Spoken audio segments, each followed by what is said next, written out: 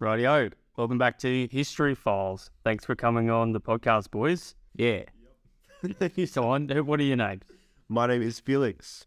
Taj, Felix, Taj. We're going to be talking about the war in the Pacific today. Each group that we have, because we've got 3 groups coming in, you guys are going to be looking at the Battle of the Coral Sea, and then looking at, is the Battle of the Coral Sea the turning point in the Second World War in the Pacific theatre? But before we jump into that, we're going to start with a bit of a game.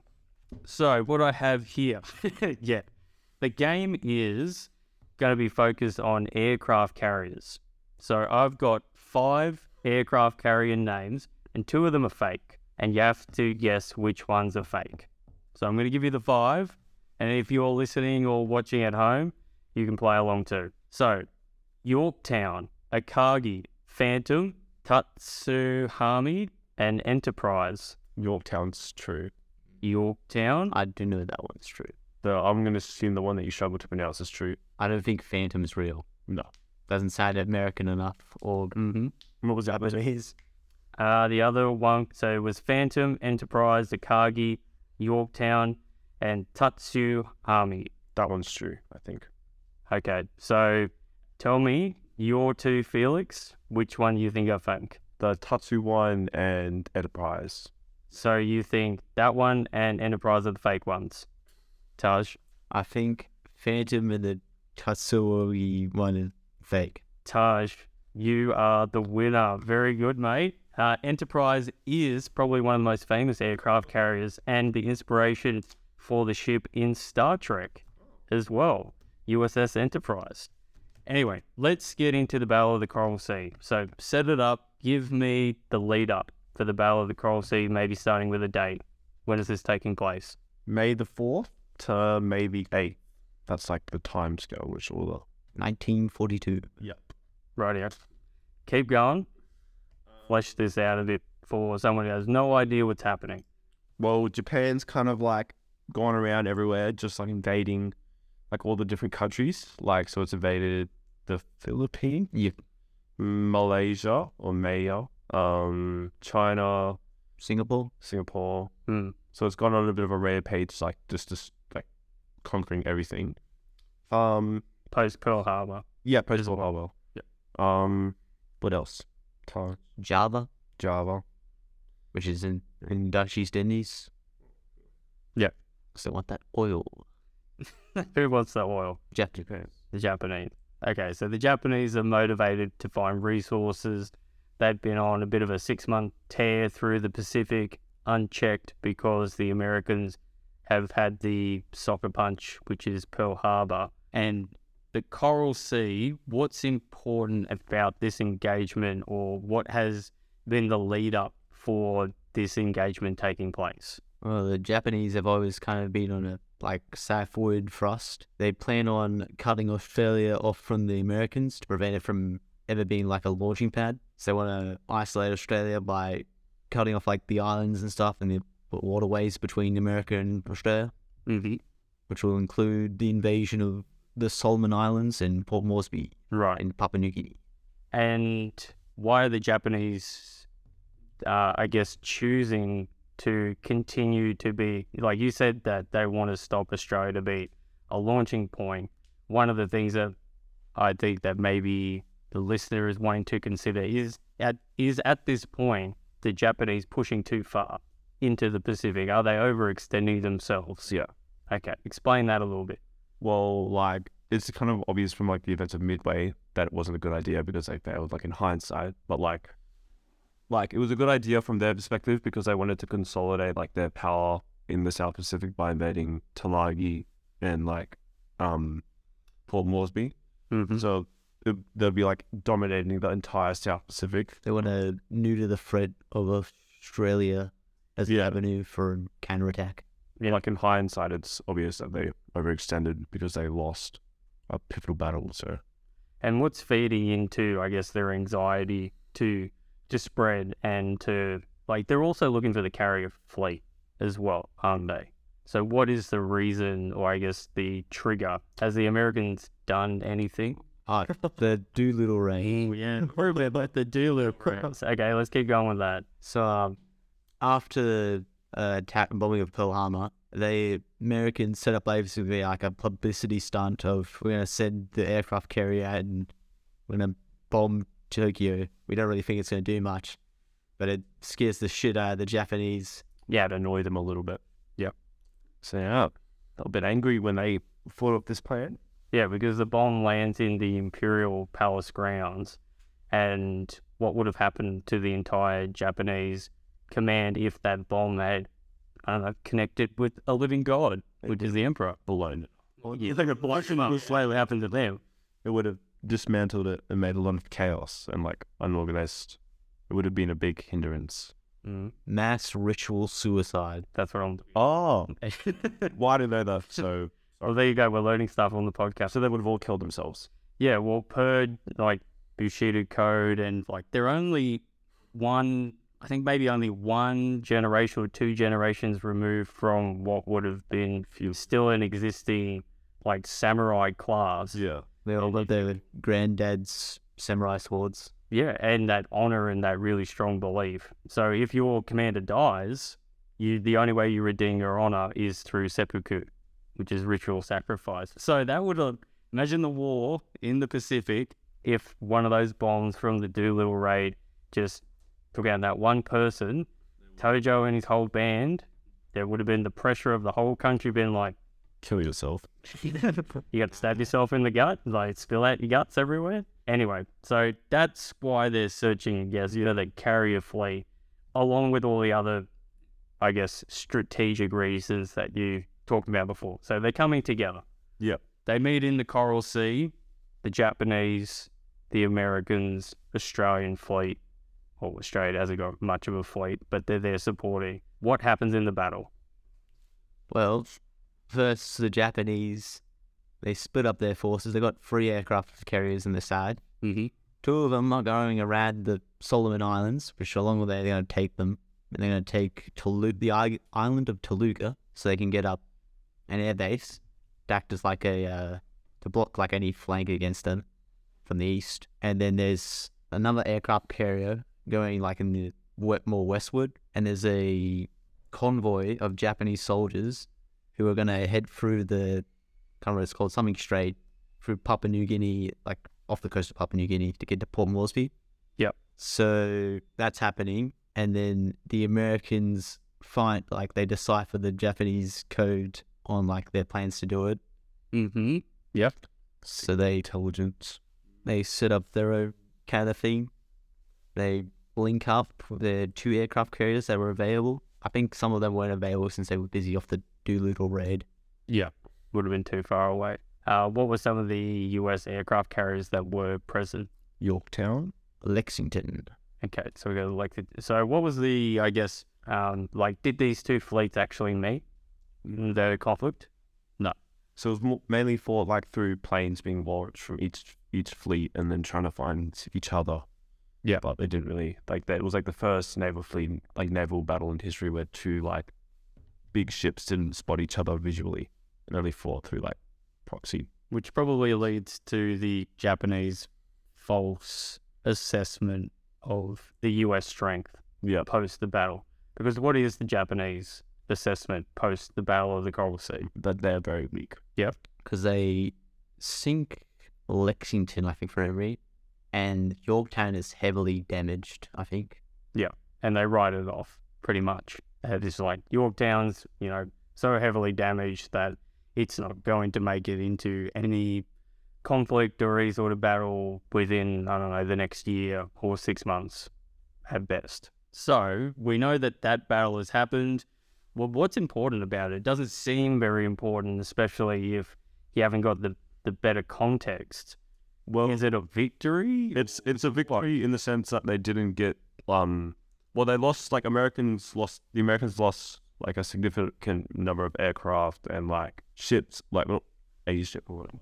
And then, but like the Japanese didn't get to secure their position in Talangi and in Papua New Guinea, so they lost like a strategic point which they were aiming for, so they failed as well. Yeah. That does remind me that after the Battle of the Coral Sea, they abandoned the idea of a naval assault to take Port Moresby, and they instead pivoted towards trying to go overland through the jungle to try and get to Port Moresby, which was pretty hard. Just going to lead to the Kokoda track. Yep. Just wondering if there was anything else that we needed to touch on for this particular one. So we've talked about the lead up for the Coral Sea. Signals intelligence is the bit of a game changer.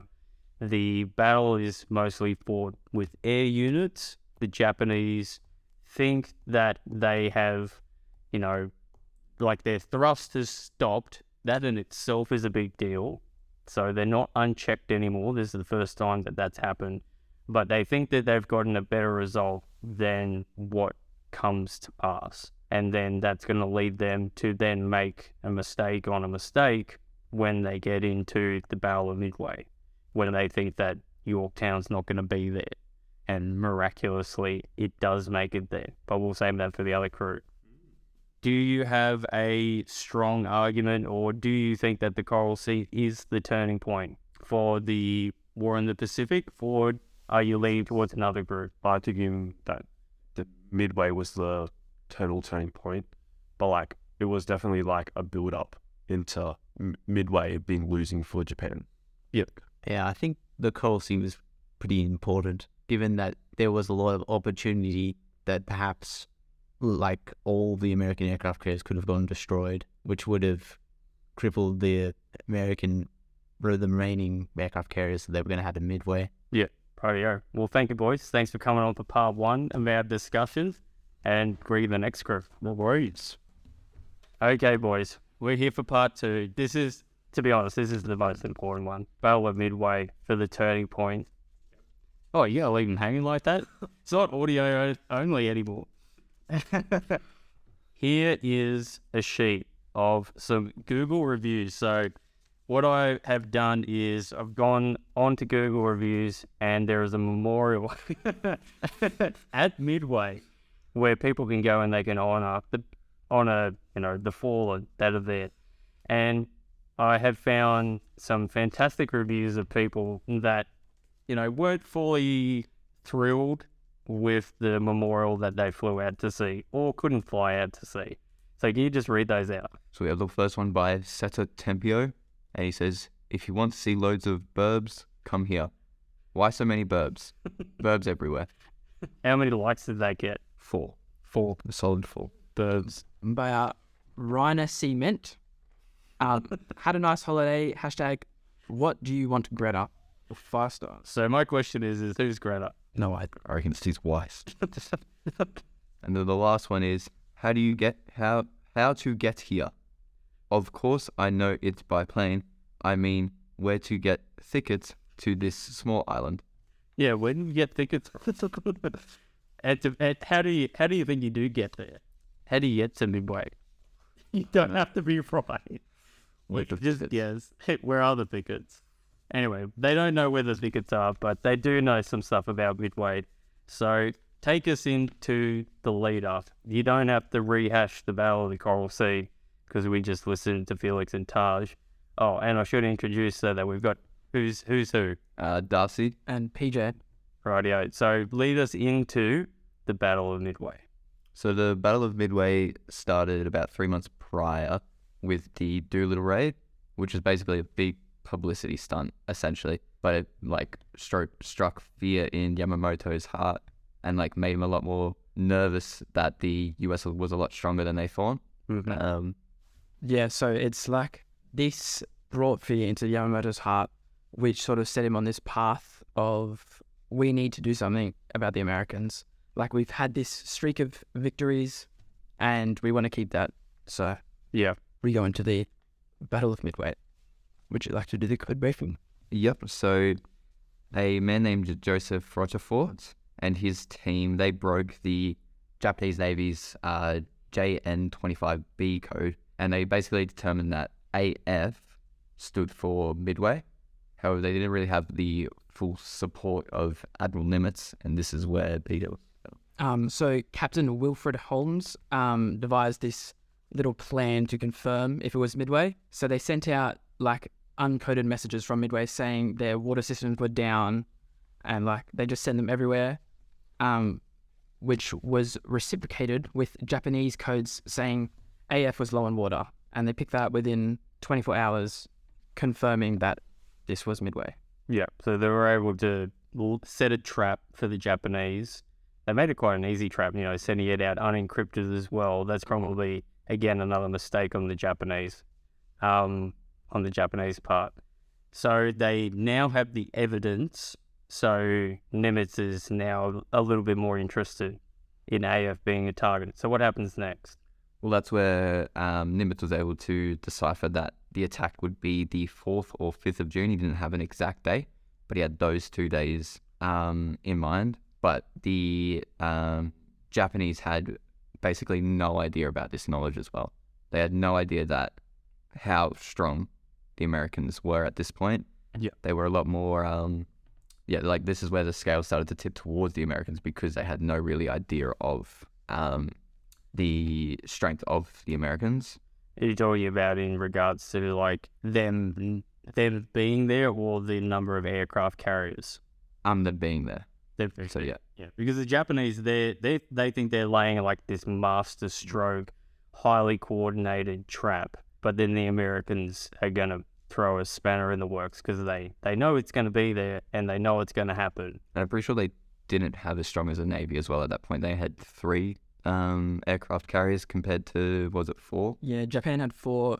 The US had 2 good carriers, and then the Yorktown, which was like really damaged in Pearl Harbor. So the and Coral Sea. Coral Sea, sorry. Yeah, it made it back to Pearl Harbor. Yeah. Yeah. So the technicians were given, they wanted 3 to 6 months to repair the Yorktown and have it a functioning vessel. And then Obad gave them 3 days. So they had it barely running, but it was functional. Yeah. It's pretty amazing when you think about it. Imagine going in to get your car service. Just like, that'll be 6 months to fix that. He's like, you have 3 days. It's just like full straight face.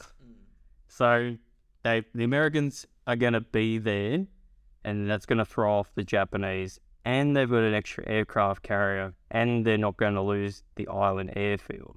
So let's go into the course of the battle. Let's maybe start with the Japanese still thinking that that they've got the drop on them. So the Japanese are showing up. So they arrive at Midway. They think like all the planes going to be on the island. There's only 2 carriers, and like they've got the upper hand right now. They're just going to rock up, attack them. They had all their planes set for like land-based attacks, which is a bit of a process to change, which comes up later. So they weren't land-based, so yeah, were they? It was about half and half. That you have half of your fleet for that. Not exactly half. Let's be honest, we don't know. There was an amount that they had, and it was sectioned off. Some of them are for torpedoes, but because they think the Americans are going to be like 3-4 days away, it's just like, well, we don't really need the torpedoes just yet. And the switchover takes 2 hours? Yeah, 2 hours. So they're not worried about it until they are. Yeah. So after that, about 30 minutes after they started switching all the torpedoes and stuff, the US ships started to approach the island, and that's when basically Nagumo just got really scared. But because he's very strict to the doctrine and everything, I can't remember what the saying was, but like, don't attack unless you're fully ready. That's pretty much Yeah. the crux. Which meant he started switching like everything back to what they were before, which basically just had everyone just confused. There was bombs everywhere. No one was putting stuff back. They just took it out. Yeah. And that just basically led to Nagumo's downfall, really. Well, the carrier fleets are just like floating boxes currently at the moment while they're switching, and he's not responding he can't counterattack. So basically, at this point, what you're telling me is that Nagumo thinks he's going to have the surprise attack. He doesn't have the surprise attack. He panics and he switches himself into like a wrong-footed decision, and then he discovers that the Americans are actually right here, right now, and he's just wide open for like a haymaker. Yeah. Do the Americans pull it off? This is where they fumble the bag, and they send in their planes with a 90% failure rate, and they're just these horrible planes that cannot shoot. So of 46 of the planes, only 4 didn't get shot down. Yeah. So it's a massacre for the Americans. Like, they've no air support. When you're saying the firing rate You're talking about the torpedoes, yeah. Yeah. The torpedoes are rubbish, and the Americans are terrible at logistics at this stage. But there are other planes in the air, yeah? Yeah. Where are they? Lost. So yeah, there's the lost American planes, and they're found alone, and a Jap naval ship from. So they're lost. They've got a map and a compass. Yeah. They don't know what's going on. Yeah, and they're dive bomber planes. Yeah. And then, with sheer luck, they find this little rainbow amongst the like just flat blue sea, which is coming from a water spout from a single Japanese ship, which they're able to, and they're low on fuel. So it's either go for this or just fail. Yeah. So they follow this one ship to the fleet. Yeah.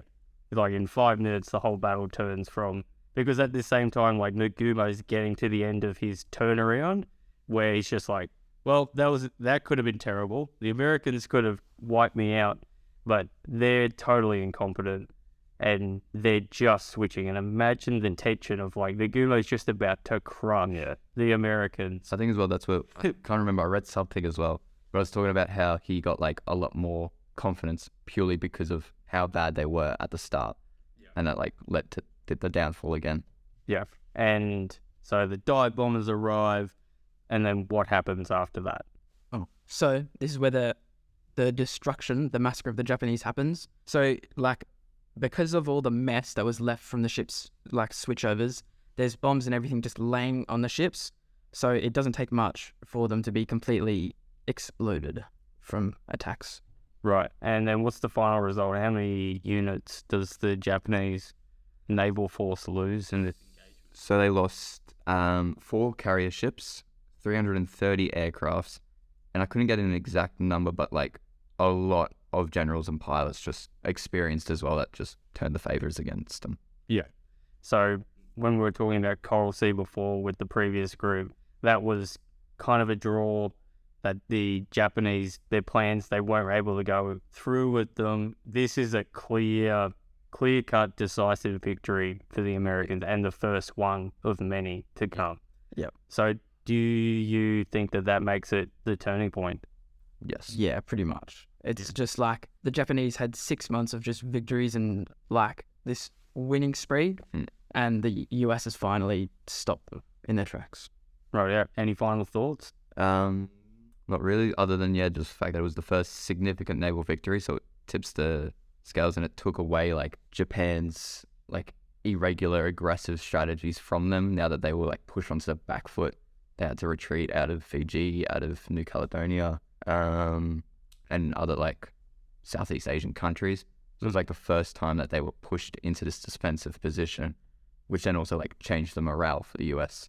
Yeah, that's another big one too, that morale plays a huge role in what's going to be coming where the Allies then start their push. There was like I found a newspaper headline, and I was like, US fleet chasing Japs to strike, knockout blow. It was published like a day after, with also like a watermarked corner saying like, remember Pearl Harbor, which just like adds to that, like, this is our time now, we're on the front foot. Yeah. Fantastic. Rightio. Thank you, boys. Thank you, Darcy. Thank you, PJ. And now let's go into part 3. Okay, we're here for part 3. Who am I speaking to? Well, for the listener or the viewer to see. I'm Zach Willing. And I am Will Gibson. Righto, Zach, Will. I've got a Google review here. The last ones I thought were pretty good. I've got one good one here. I did have 3, but we haven't got time to go through them all. This one's probably the best. So, Henderson Ridge Monument. You can go out and walk to it at Guadalcanal, which is in the Solomon Islands, just outside Henderson Airfield, which I'm sure you guys are going to talk about as like a primary target. This was what Michael Maxwell, who's left 9 reviews in the past, said 4 years ago about his trip to Henderson Airfield. An iconic site was there in June. Big red flag about the relics. You can't take them apart unless you have a permit from the National Museum. They probably want money. Because there's national heritage, nobody told me, and I had my bullets confiscated. The airport are a pack of thieves. Morons. They let other things go. Do you think Michael was robbed? Should he have been allowed to take some bullets from World War II around on this field back home to put on a necklace or something. I mean, who's using them right now? You know, I'm sure you could have kept them. Yeah. So maybe the airport security, they did take it to sell on eBay. Oh, yeah, they just wanted it themselves. Exactly. But the listener is not here to talk about relics from Henderson Airfield because we're not experts on that. We're the experts on the Coral Sea, Midway, and Guadalcanal. So tell me about the lead up to Guadalcanal. Okay, so by this point we have already had the battles of Midway and the Battle of the Coral Sea, and so far the Battle of Midway has stopped them down just to this point of stopping their recovery in joining this big lead up of a battle. Yeah. So the ships that were earmarked to be at Guadalcanal, a lot of them got wrecked at Midway, is what you're saying. That they're not able to recover and come back into this fight. So already Japan's going in with like a hand tied behind its back at Guadalcanal. And then what's the result of that? Results? So the battle. Result of the battle? Well, basically the result of the whole battle was America and the Allies. They won this first major land battle, which hasn't happened because America's been on a lot of the losing side, but they've had this nice build-up of the Battle of Midway in the Coral Sea. Now we're going into the Guadalcanal, which is in the Solomon Islands, sort of near Australia, northeast of Australia.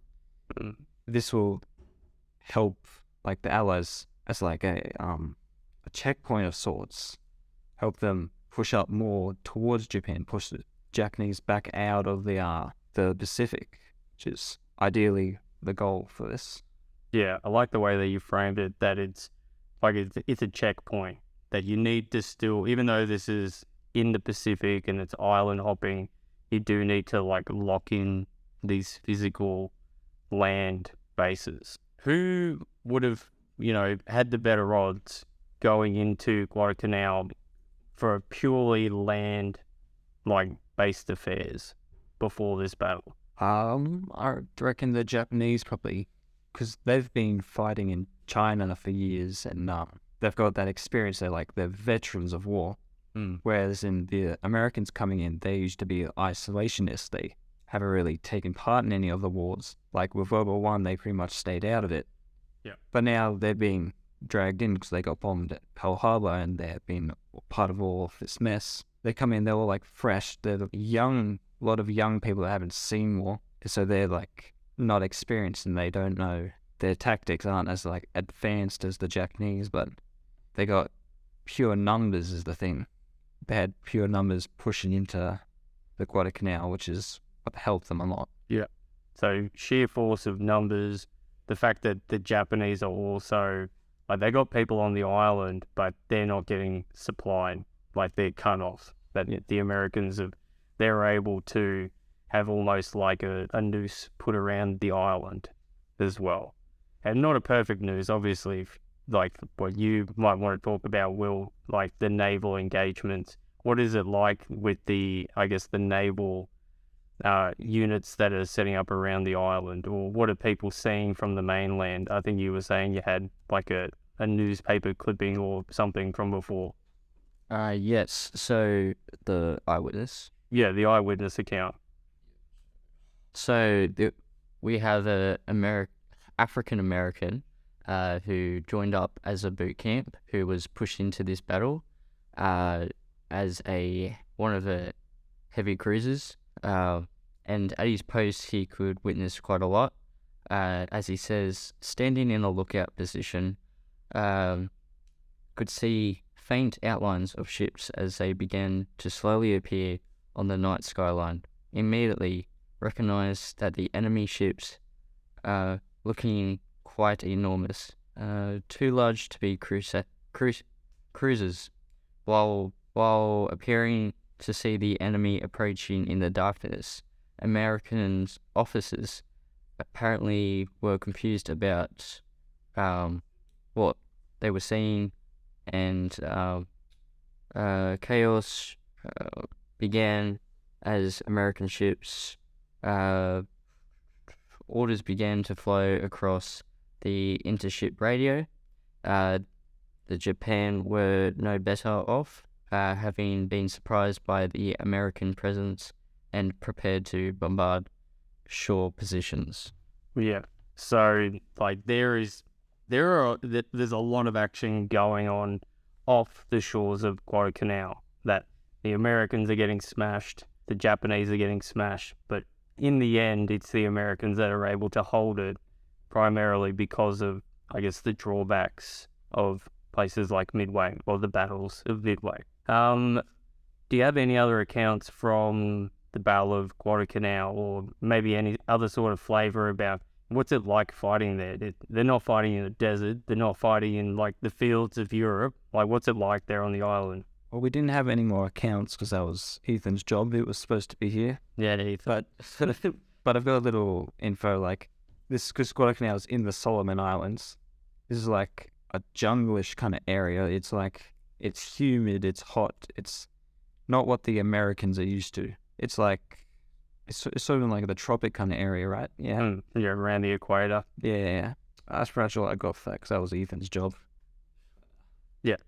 Which means that, yeah, sorry, you were going to... I was just going to say it wasn't very steep. It was more a lot of flat ground too, so probably hard for cover and a lot of just all rushed sort of attack. Yeah, so just like flat, jungle, hot, malaria, that the Americans are not only fighting the Japanese, who if they capture them will, behead them, castrate them and do all these other nasty, terrible sorts of things. But so like some of the blokes on the island, like their biggest enemy is just not, I guess, becoming a victim of dysentery. So shitting yourself to death, unfortunately, which is a terrible way to go. That is just one of the big things, because the mosquitoes are probably an enemy for everybody on the island, including the Japanese itself. But I think that, like you said, the betting odds would have been for the Japanese because they're the warrior nation.